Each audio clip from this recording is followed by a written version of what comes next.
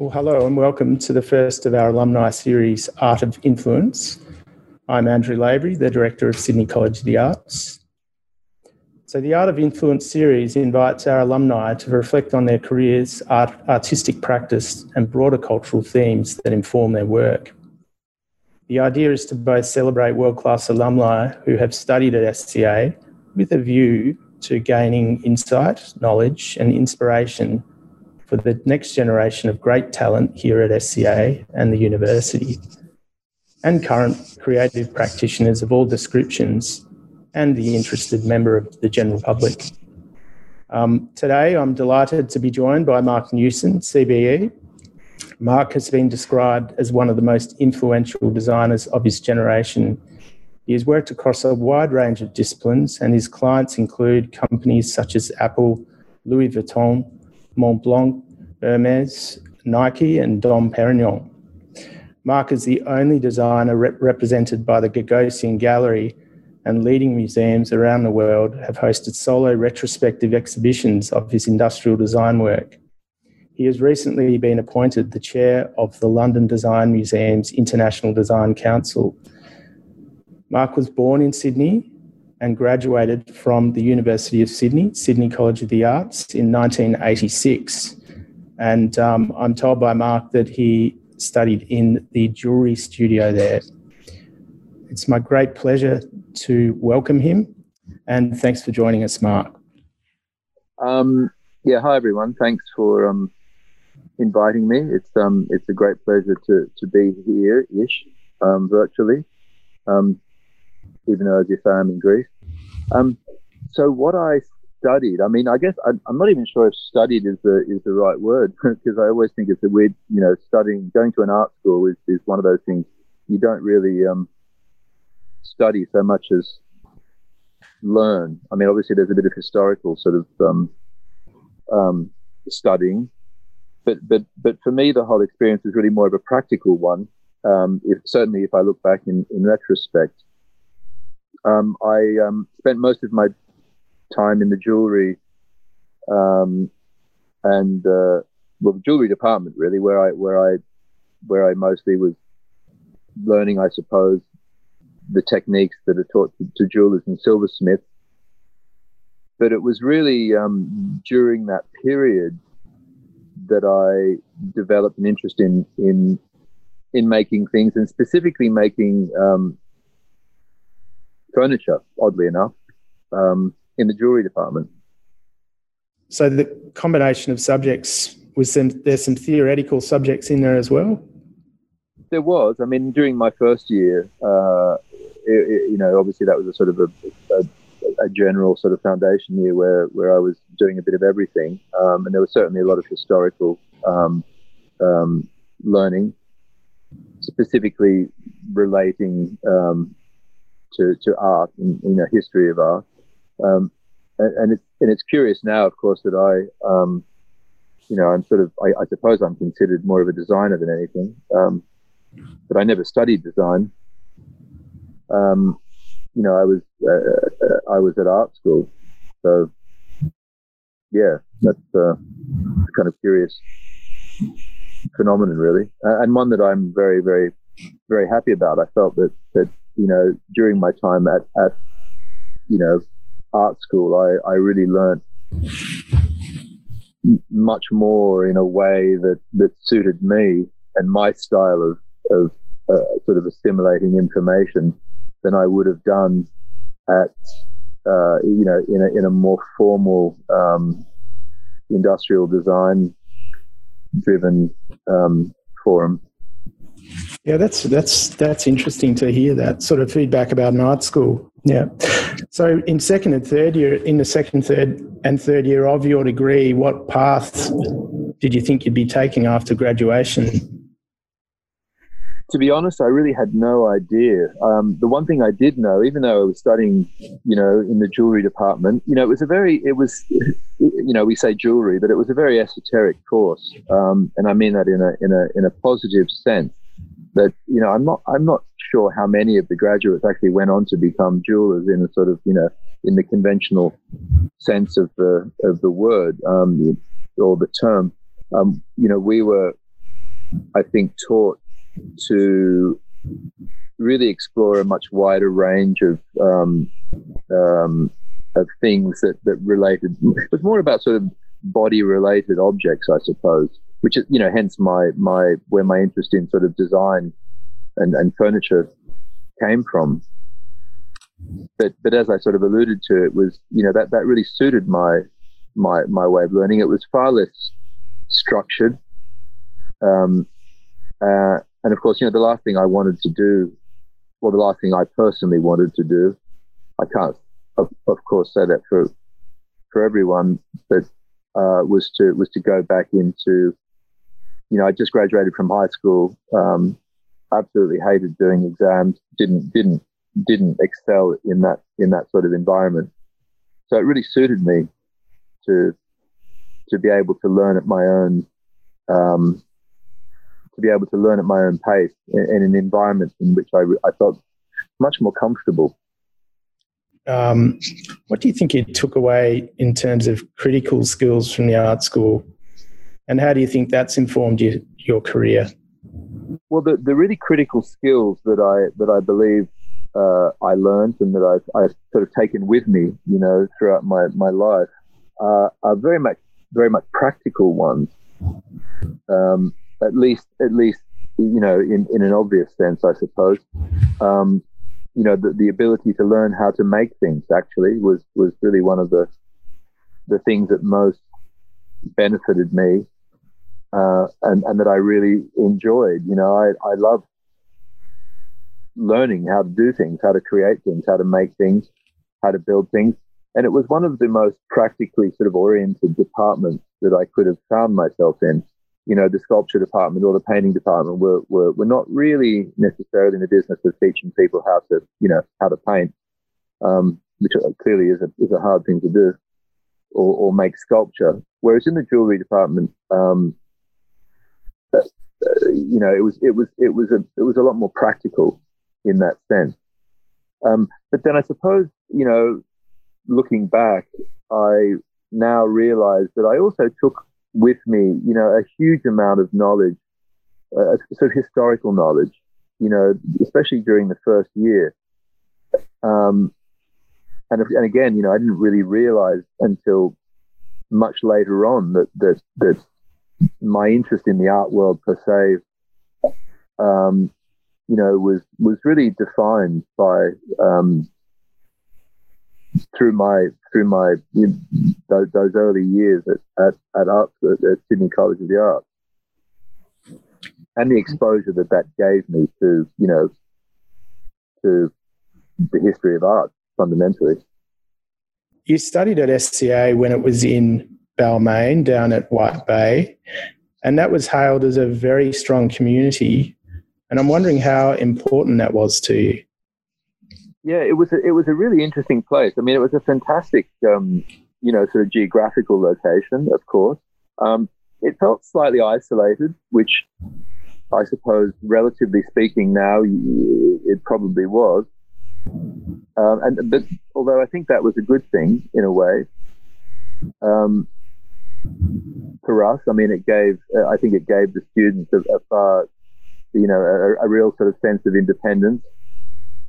But I think, collectively the institution felt quite, it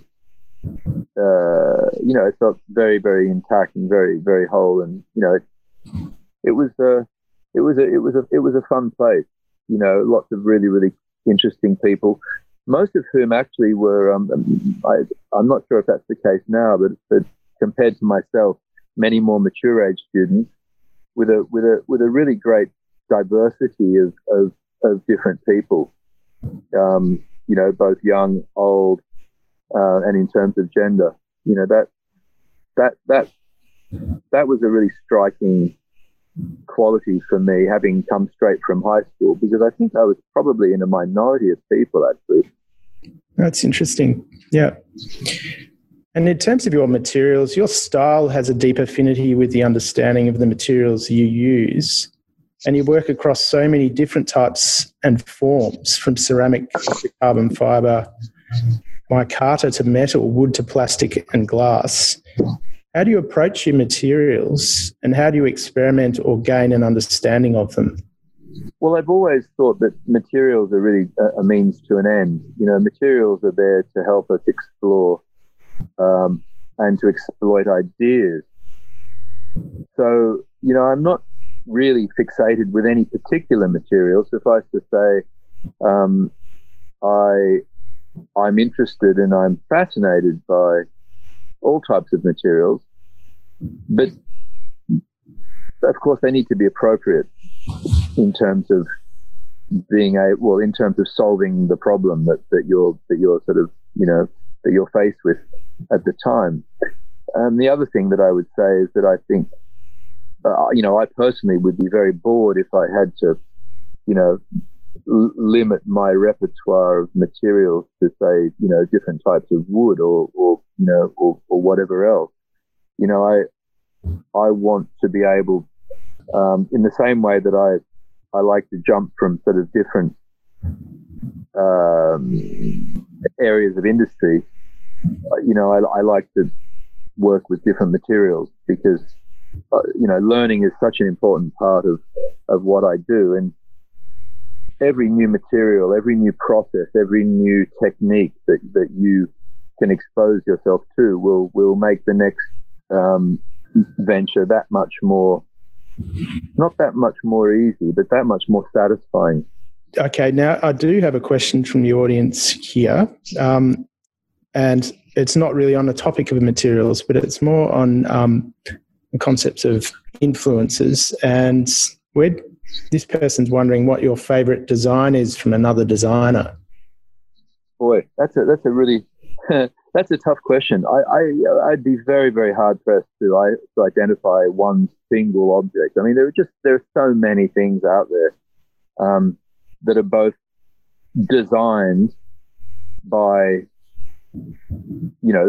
by an individual that's acknowledged, and there are so many wonderful things that are designed out there that were created by an unknown individual or an entity of some description. So, it's a really, really tough one to sort of pinpoint one thing. Having said that, I think the things that I like are vastly, vastly outnumbered by the things that I don't like. Just drilling down for a bit more for that person, if I was to ask you what was the best use of materiality by a designer that you can think of?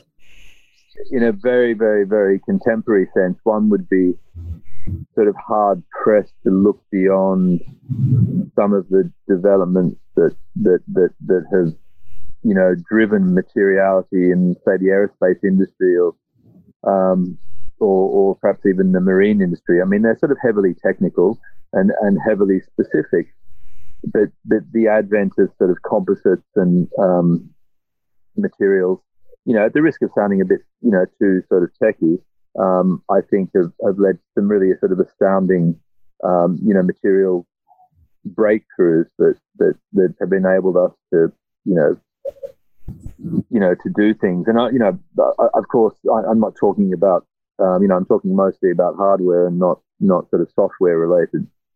Yeah, so the aerospace technology, race car technology, etc. Those sorts of designers who come up with those.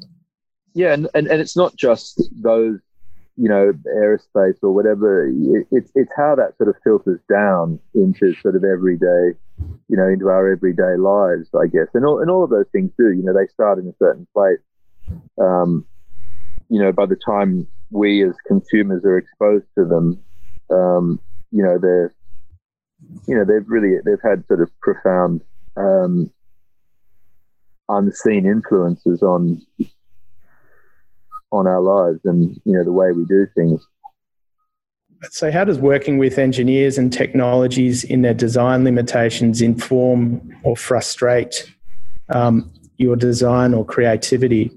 Well, I don't think it frustrates really at all. I think compromise is a word that has such negative connotations, but that's just a very, very intrinsic part of of my job. You know, we've got to sort of work together with all manner of engineers. And I would even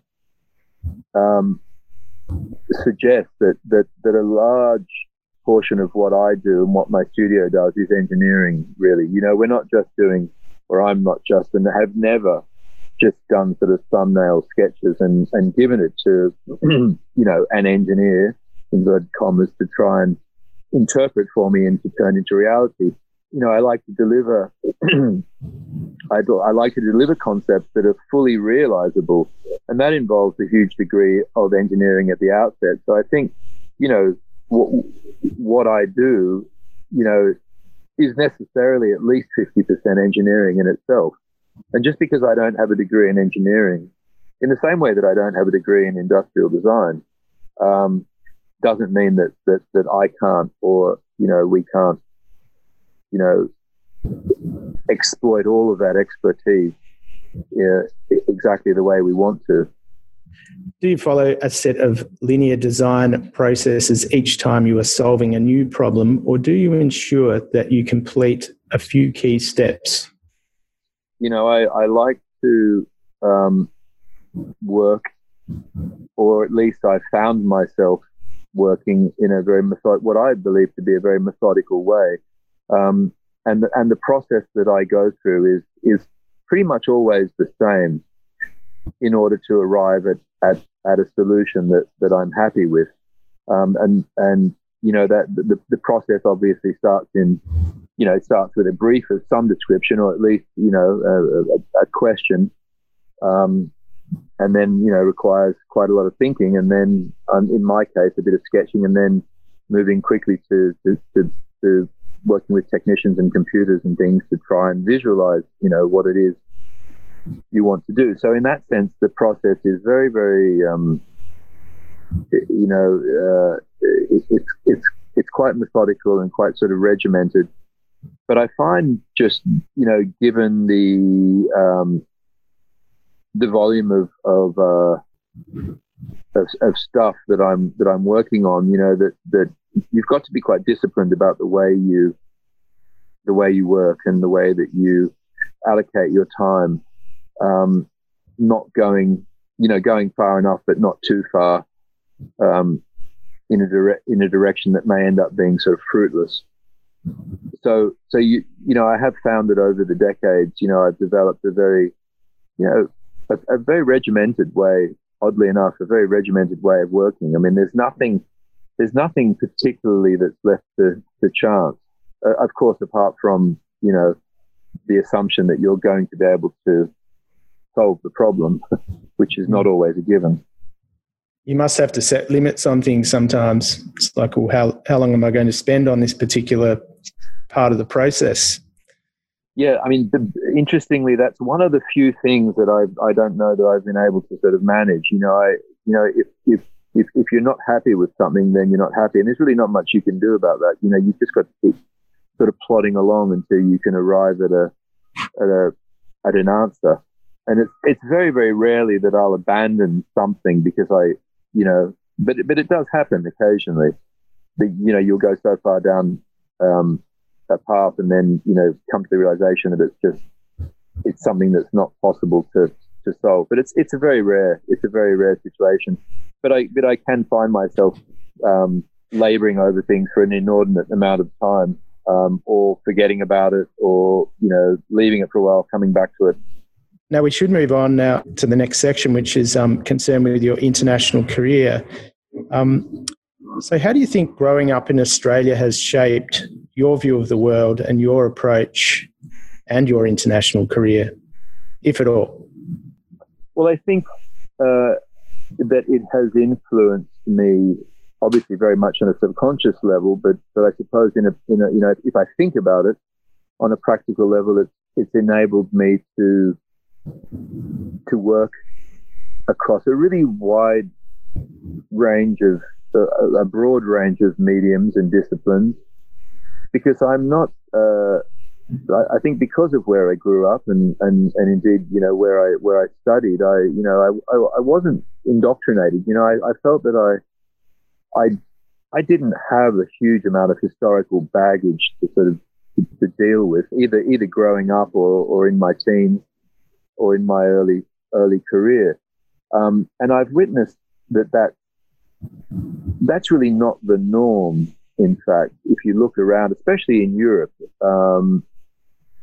I think things are now far more international and far more homogenized. But certainly, when I first started working internationally, I felt very different in the way that I felt far more liberated, in a sense, in terms of my ability to sort of jump from one thing to another without feeling that I was either unqualified or that I was insecure to do that. And okay, now I have a related question from the audience that's come through. And do you think there is such a thing as Australian design? I mean, that's a good question, and I've been asked that one before. I think maybe there was beginning to be, but I can honestly say at this moment in time, I don't necessarily see it. And I don't necessarily see it for positive reasons, and I don't see it for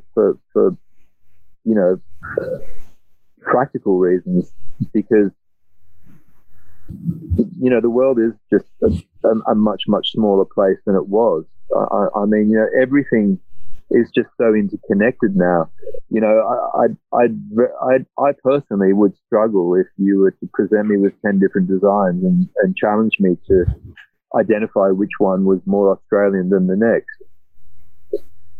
In the same way that I'd struggle to identify that an idea was executed by a Japanese designer as opposed to a sort of Brazilian designer. I think one of the really positive aspects of the world that I work in is that it is truly international by definition. Yeah. There's not one country. It would be very, very difficult for me to be able to work in one place, as it is for many, many other designers. It's a really, truly international industry. And unlike so many other creative industries, there's nothing geographically specific about what I do.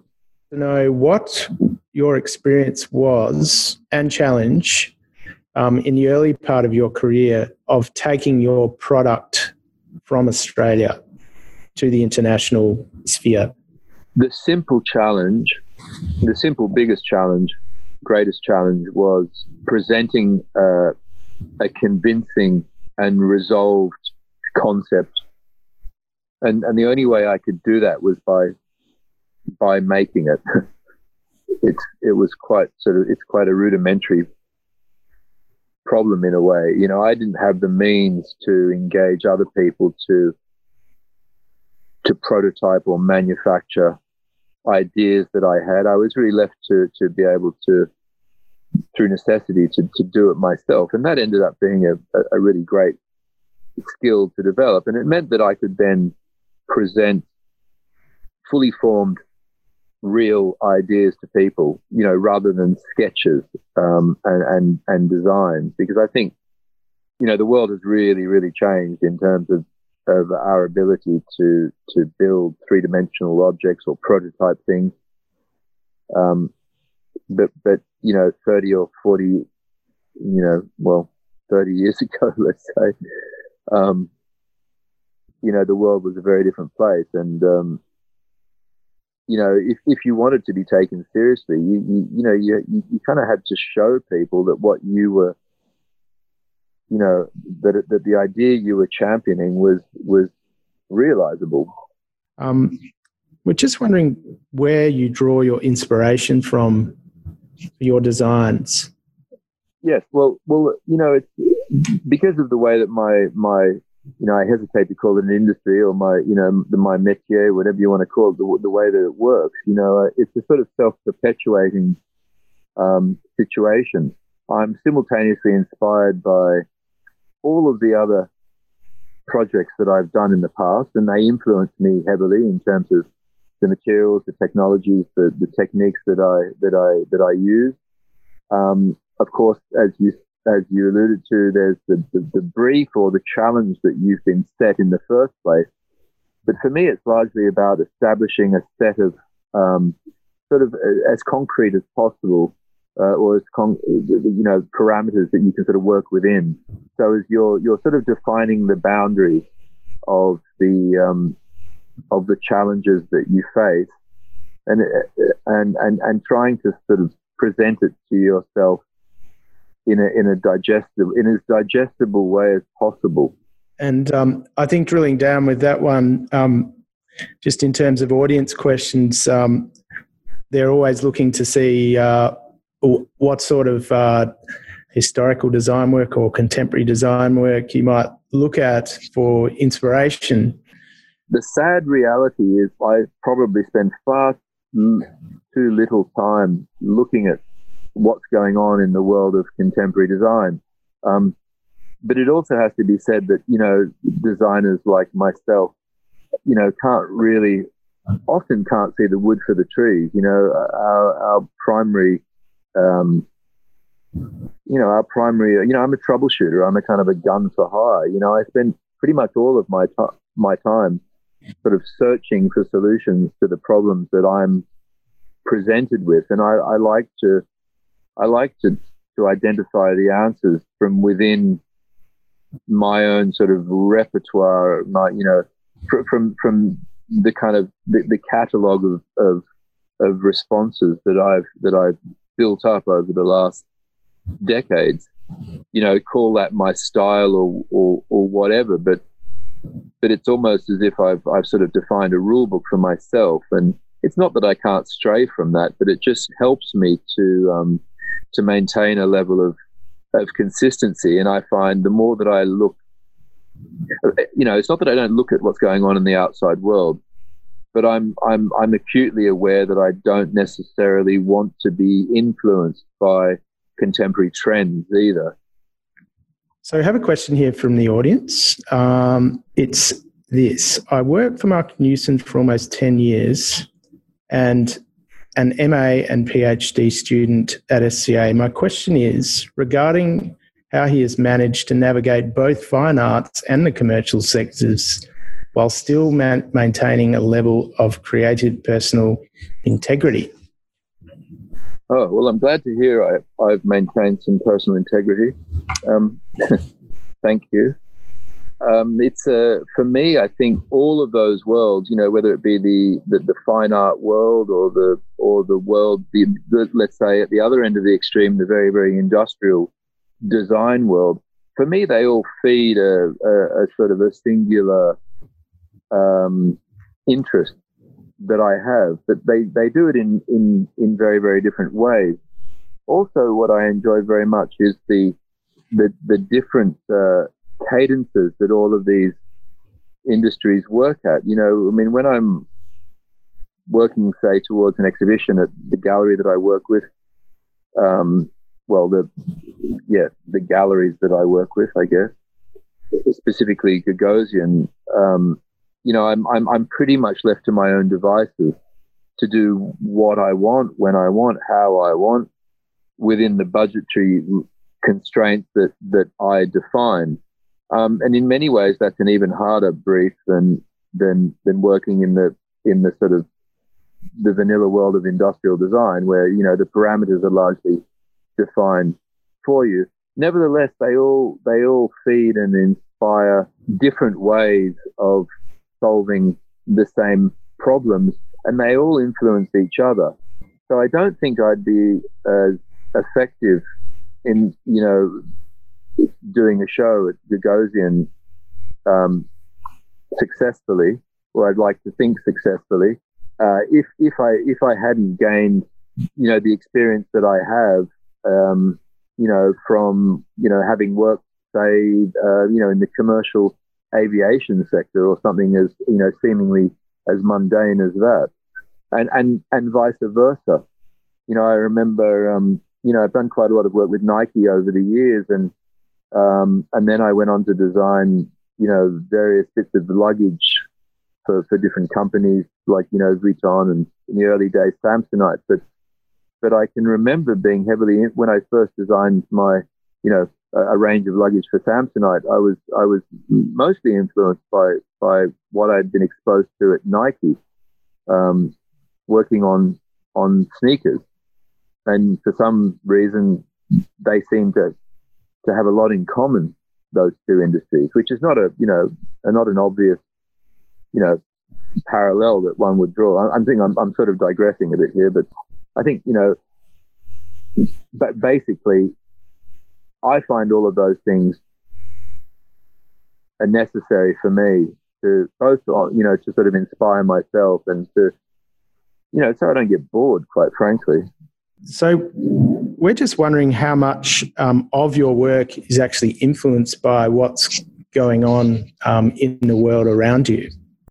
I think it would be, it's all influenced by everything that's going on. I mean, I think one of, and I've always said this, that, I'm hugely inspired and influenced by contemporary culture in general, whether it be film, whether it be music, whether it be fashion, whether it be architecture.